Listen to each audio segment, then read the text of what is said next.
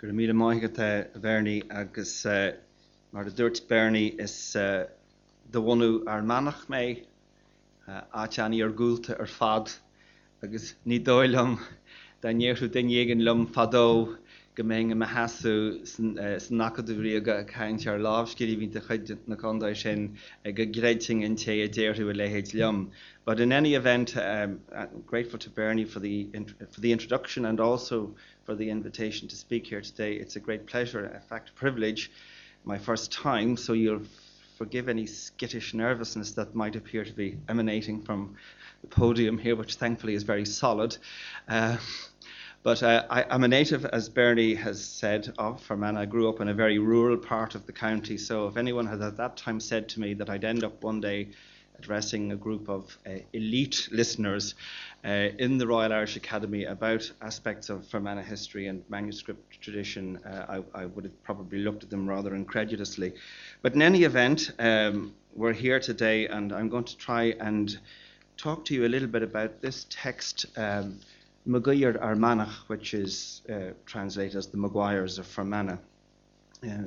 And I hope to just talk a little bit about the text and about its background, its context, and that through doing that shed a little bit of light on aspects of 18th century history in South Fermanagh, or in South Ulster at the beginning of the 18th century. So, and there'll be time at the end if you have any questions or things you'd like, particularly if you'd like to give me pieces of information that I might currently be in possession of, that would be even better.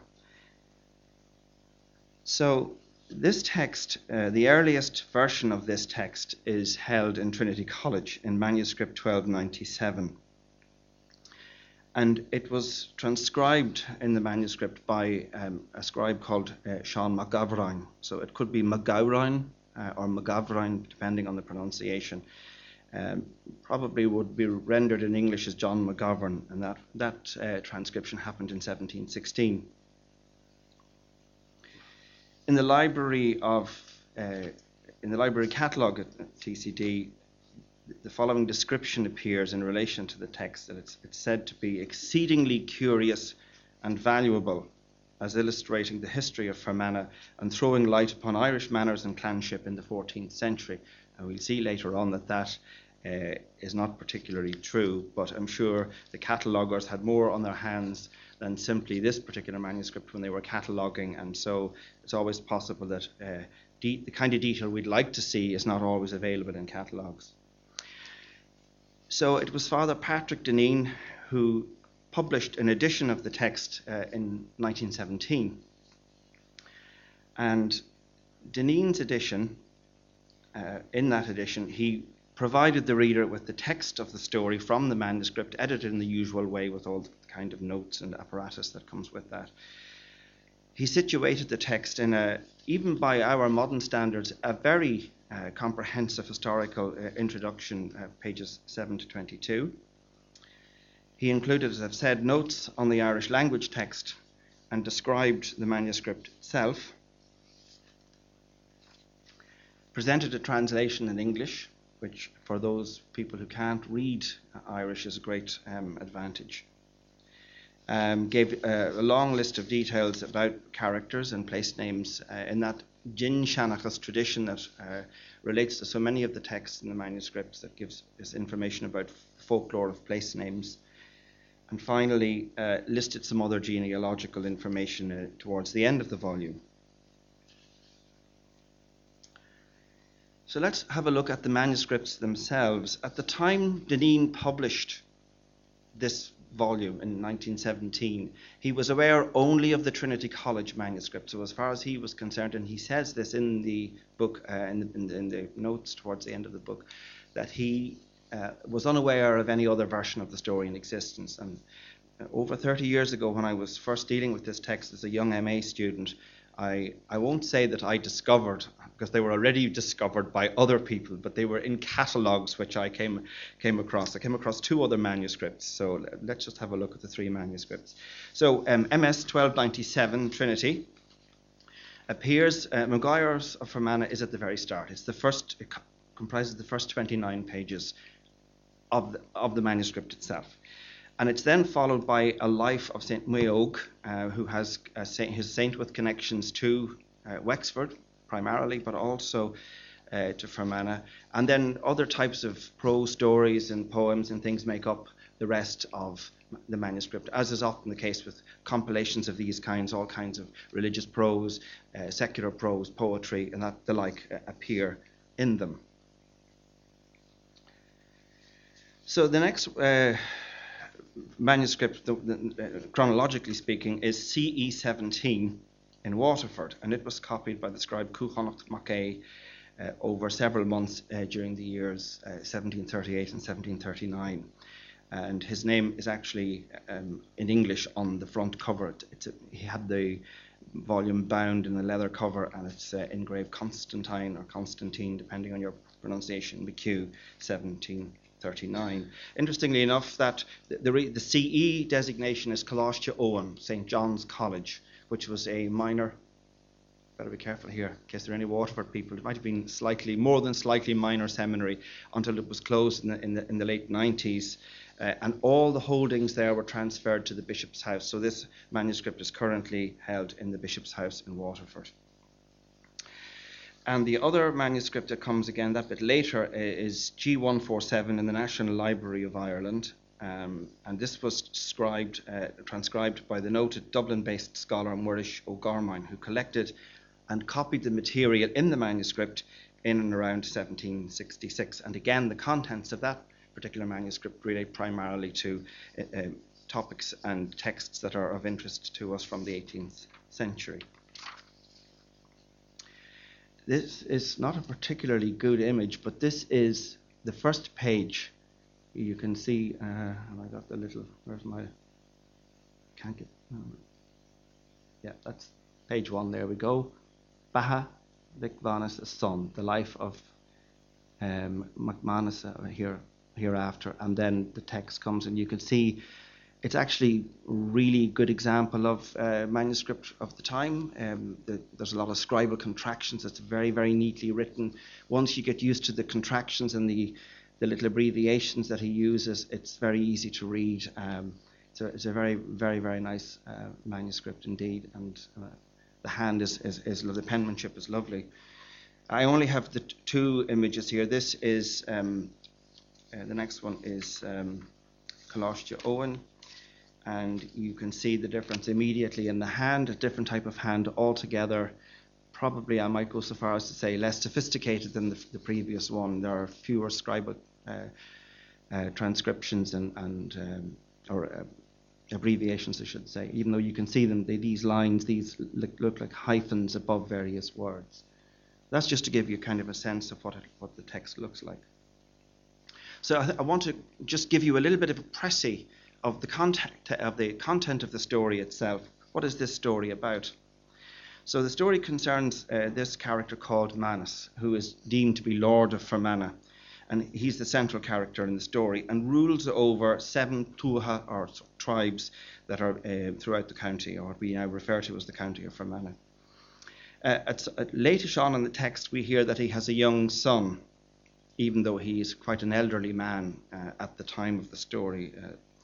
And the son is described in the text as a Llanabon Og e Giali, which O'Deneen translates as a young, weak child, not yet reached the age of reason. So, very young indeed. Manus also has a younger brother, Gilisa, and it's from him that the Gilisas of Fermanagh descend. And Gilisa was visiting the king of Breffni at the time the events in the story unfold. We learn a bit more about that as we progress here. So Gilisa is young, much younger than Manus, very courageous. And what happens is that Manus takes ill. It's partly to do with his advanced years, but he becomes bedridden. And it was his wont to collect an annual tribute tax from the sub-chieftains of the Tuatha in Fermanagh. But because he's bedridden and can't in person collect the tax, Flanagan decides that this is not good enough. He's not paying a tax for sort of the protection or patronage of a man who's not fit to get out of his bed and protect him. So he decides he's not going to pay. And Manus therefore sends his heavies, the bailiffs, in, and a clash ensues. There's quite a bit of time devoted to this in the text, but I'm giving you the abbreviated version of things here. So the clash ensues between the Maguire representatives and the Flanagans, and both lose valued members of their tribes in the clash, or in the exchange of hostilities. And at that point then, Manus summons his brother Gilisa back from Breffni, and Gilisa, with the help of the O'Donnell and O'Boyle clans of Donegal, manages to suppress the rebellion and sort of discipline, let's say, these errant chieftains. So he suppresses the revolt and settles the Eric. And the Eric, some of you may or may not know, is translated loosely as compensation. It was used to be referred to as the body price in ancient texts, and that was the value that would be placed on a person's life. So that had to be all worked out between the sides, and Gilisa oversees that.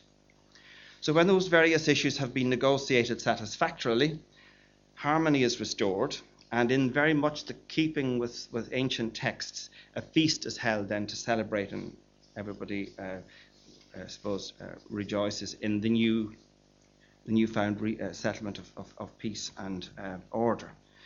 Gilisa remains on in the area just to ensure that everything is as it should be and that the rising has been fully suppressed. And throughout this incident, Manus has grown increasingly frail and knows that his time is limited. So before he dies, he hands over or arranges for the transfer of the lordship of Fermanagh to his brother.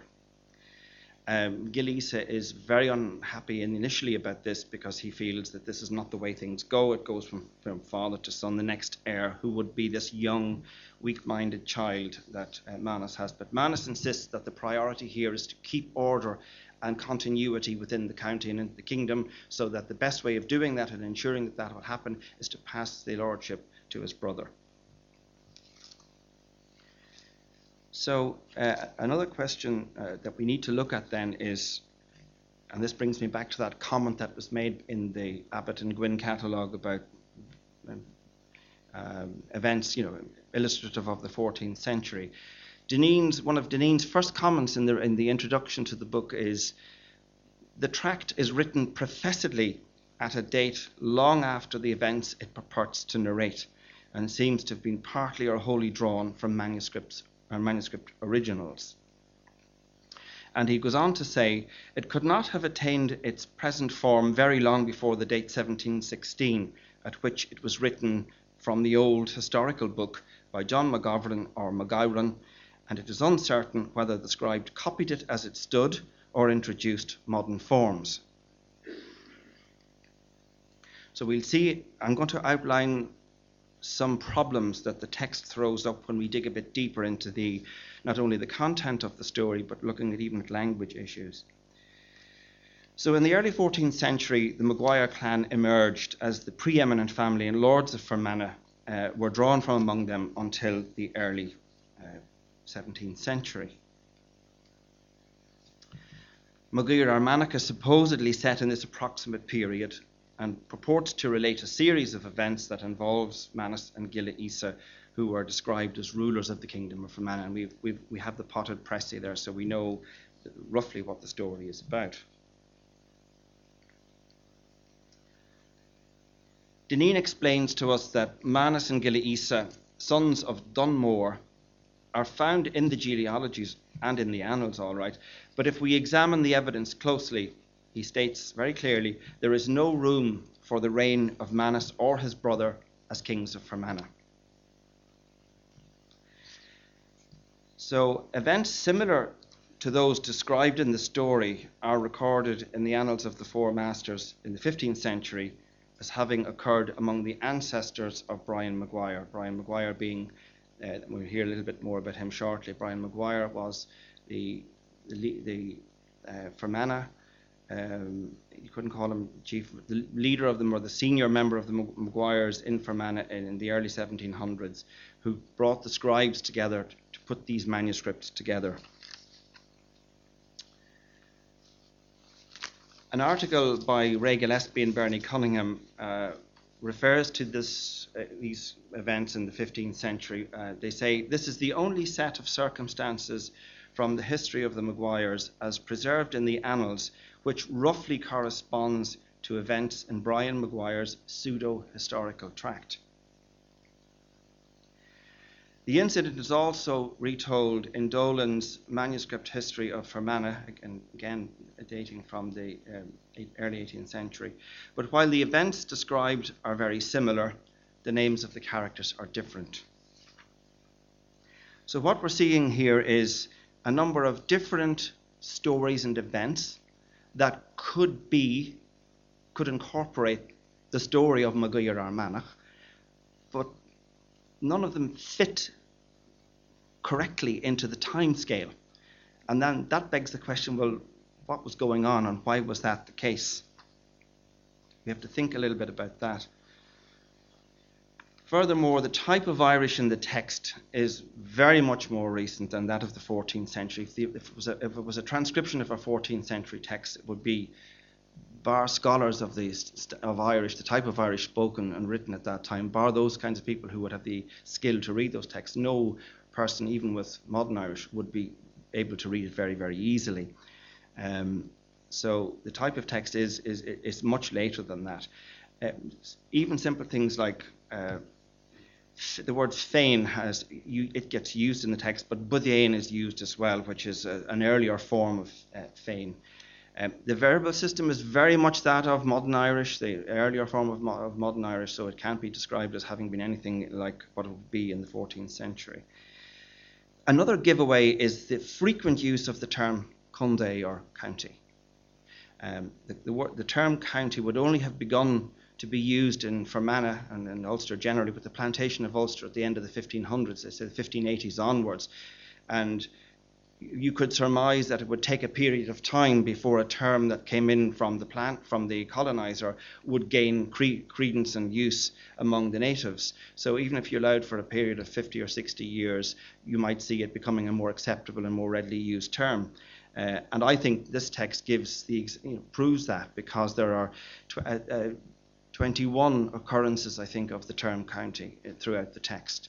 That would give you to believe that the person writing, Sean McGowran, was very familiar with this term and used it and thought nothing of using it. So all of those things point to the fact that this text is a much younger text than what it purports to be. So the question that I was grappling with when I was trying to make sense of all of this was, why was Guidhir Fhearmanach written? Can we put together a narrative that explains why this text was put together, was written, and the import of the text for the Maguire dynasty, or what was left of the Maguire dynasty by this stage? We'd have to say that given the lack of certainty about the timing of the events described in the tale and the evidence concerning language, it's almost impossible to determine whether MGF, Guidhir Fhearmanach, was composed in the early 18th century or drafted from fragments of earlier sources, written or possibly oral, in fact very possibly oral, still available at the time they were being written down by Sean McGowran in the early part of the 18th century. My own opinion is that there are fragments of older material that are woven together in such a fashion to create a tale that serves another purpose. And I think as we progress through the presentation, I think that'll become clear, at least I hope it will. Ray Gillespie and Bernie Cunningham have suggested in a piece they wrote about the purpose of patronage, which appeared in the Clogher Record in the late 1980s, and they've written that the story reached the form in which it was preserved in the manuscripts of Brian Maguire in his own lifetime. It presented the past in obviously anachronistic terms as it might have been, rather than concerning itself unduly with loyalty to any primary source material. I think that's a very accurate summary of what's going on here in this text. When Captain Brian Maguire assembled his team of scribes in the early 18th century, he was in a sense acting like one of the great Gaelic lords of an era that was at that point, well, it was almost dead at that point, but there was a sort of a sense of him not necessarily wanting to create an ancien regime, but to behave in a fashion that would be recognised by the locality, by the people, the native Irish people would recognise that as someone who was a patron of the arts and of the tradition, maybe a protector even of that tradition. But what we know of the historical context of the time is that Brian Maguire was very, very keen to build a new status for himself in the changing times of the early 18th century South Ulster. Because the Maguire family were in decline, Brian Maguire himself was from one of the less important branches of the Maguire clan. But as the clan had sort of faded away, he saw an opportunity to assert himself in a different way and achieve a new status for himself in a situation in that part of South Ulster where the planter-settler thing was an evolving situation. So I think to build this new status, to do that effectively, Brian Maguire had to have a foot in both camps, the traditional native Gaelic tradition and the emerging settler context. So by assembling what became known thereafter as the Books of Knockninny in around the year 1718, and the project took a few years after that, I think Brian Maguire was communicating a range of messages to the community in which he was operating, in the situation in which he was operating. He was a tenant with lands from the Balfour estate at the time. He was adding to those lands year on year, build as his father previously had begun to do. So he was gradually becoming a bigger landowner and therefore had more importance in the local society. So building on the efforts of his father, he was carefully moulding a new status for himself, as I say, in an evolving cultural milieu, which was a bilingual milieu, and which was very much a society that had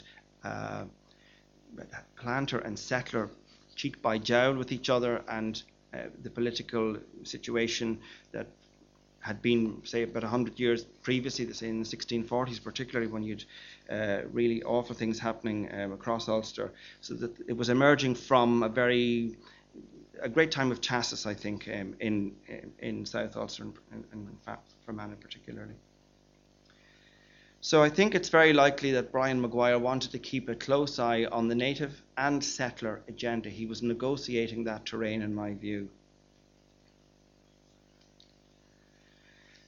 We talked there about this coming together of the scribes in about 1718. So this manuscript actually prefaces that particular project, the actual Books of Knockninny project.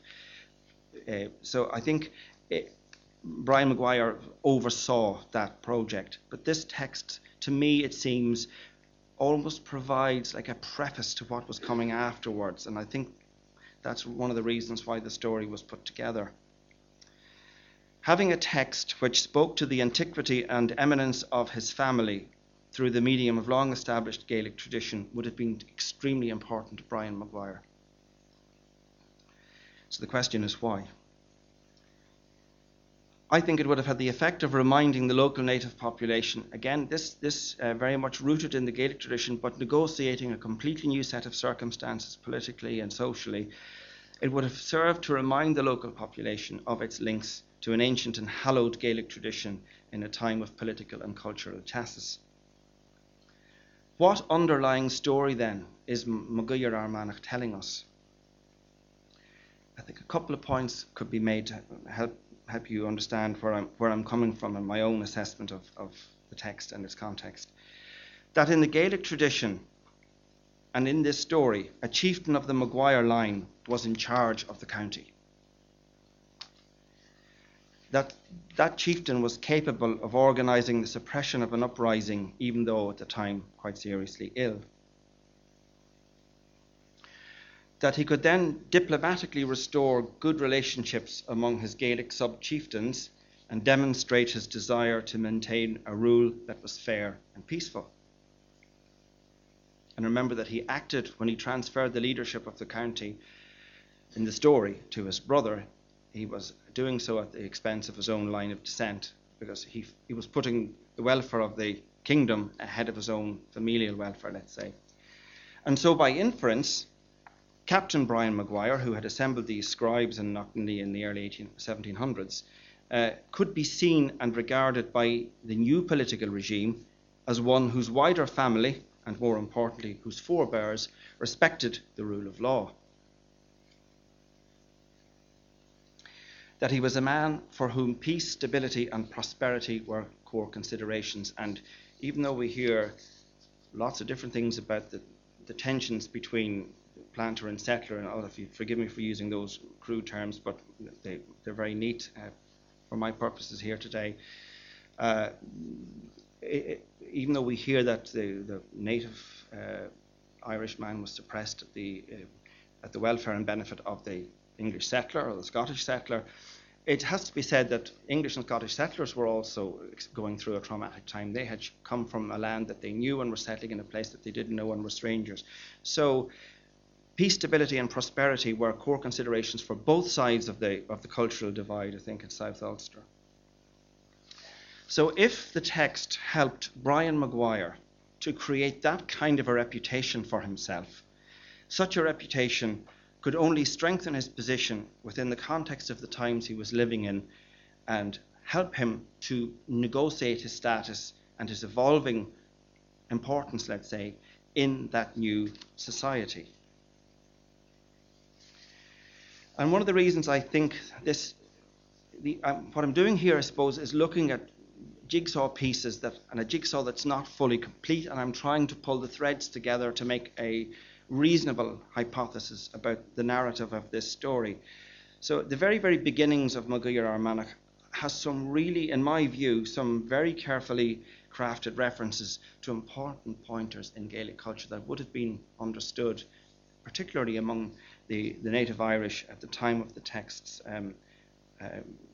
writing.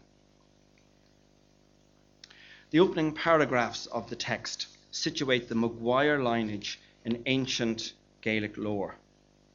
Paragraph 1, the very first part of the story, contains a précis of an ancient family pedigree from Manus and Gilla Isa, stretching back into the mists of time and the rise of the Maguire dynasty.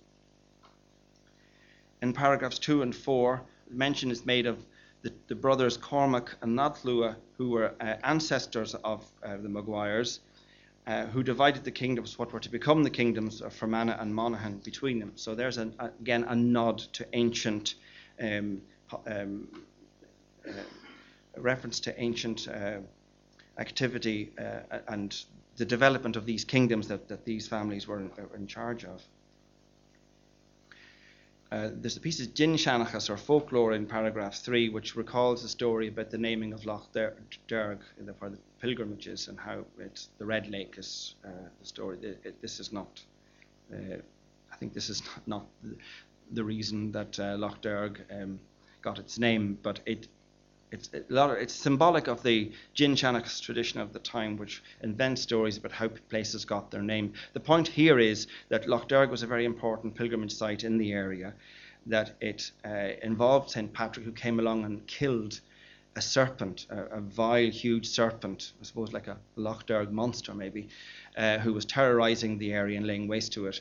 And St. Patrick came along, struck it with his crosier, and the creature died in the lake, bled, and turned the waters of the lake red, and hence it became known as Loch Derg. But the point is, it connects the whole Maguire thing to an ancient Christian tradition. Paragraph 6 lists the chieftains of the seven Tuas of Fermanagh, so it gives a nod to the sort of the Gaelic tradition, political structure of the county, or of the kingdom. And paragraph 7 names all the terminers, and terminers were people who had responsibility for church lands, and it goes back to the time of Dunmore, son of Ronald, which is sort of the beginning of the rise of the Maguire dynasty in the 13th century. So you can see all the nods that are being given in different directions to ancient past. So I think that these 7 paragraphs establish the roots of the tale in antiquity and tradition, and in so doing ensure that the suggestion of ancient authority from which it's drawn is communicated at the outset to its readers, and indeed quite possibly to hearers of its recitation, because we know that in a lot of cases stories, particularly stories that were written in a particularly enjoyable way or an exciting way, would have been recited by storytellers for people who may not have had the literary skills to read them. So this brings me to try and tie the threads of what I've been saying to you together here. See if I can sell the point I'm trying to make. It would appear that Sean McGowran, through Guidhir Fhearmanach, provided Brian Maguire with a ready-made tale that had all the ingredients of an enjoyable, heroic adventure, with a key subtext running through it. It allowed Brian Maguire to establish a cultural framework in which he could cement his position within a new and emerging social order. In doing so, Brian Maguire sought to respect and draw on the heritage of the native Gaelic literary and oral tradition, while simultaneously seeking ways in which he could fulfill his ultimate ambition in respect of his reputation in that new order. I think he was trying to show that he was one worthy of acceptance by the settler community, and that he was not in any way betraying the roots and tradition out of which he had come. A line from the scribal testimonial to the Book of Knockninny, which is held here in the Royal Irish Academy, manuscript C41, very neatly sums up what the essence of Brian Maguire's ambition was. The scribes who wrote the testimonial wrote, "Now, since neither we nor these poor scribes are competent to make poems or verses, we are bound by right and conscience to write truly and veraciously in prose of the good repute and the noble qualities of this gentleman, so that what we write may live after him and may be a model for his descendants to imitate his goodly deeds, the which fortune may God grant them according to his own will and that of men, and if his posterity so do, their children's children shall never fail or drop into obscurity." And that kind of brings me to the end of the presentation. Did those scribes write that at Brian Maguire's behest? Did he encourage them to write in such glowing terms about him? Did they themselves feel that they were part of a big project that was a really important one, that was about the preservation of the end of the Gaelic tradition in the area and in Fermanagh? It's hard to tell, and probably we'll never quite know. But as I said earlier on, what I've been trying to do here is look at a text that is a very important text in my view from that area of Fermanagh. Look at the context in which it was written, look at the project, and it was a project in my view that Brian Maguire engaged in at the time.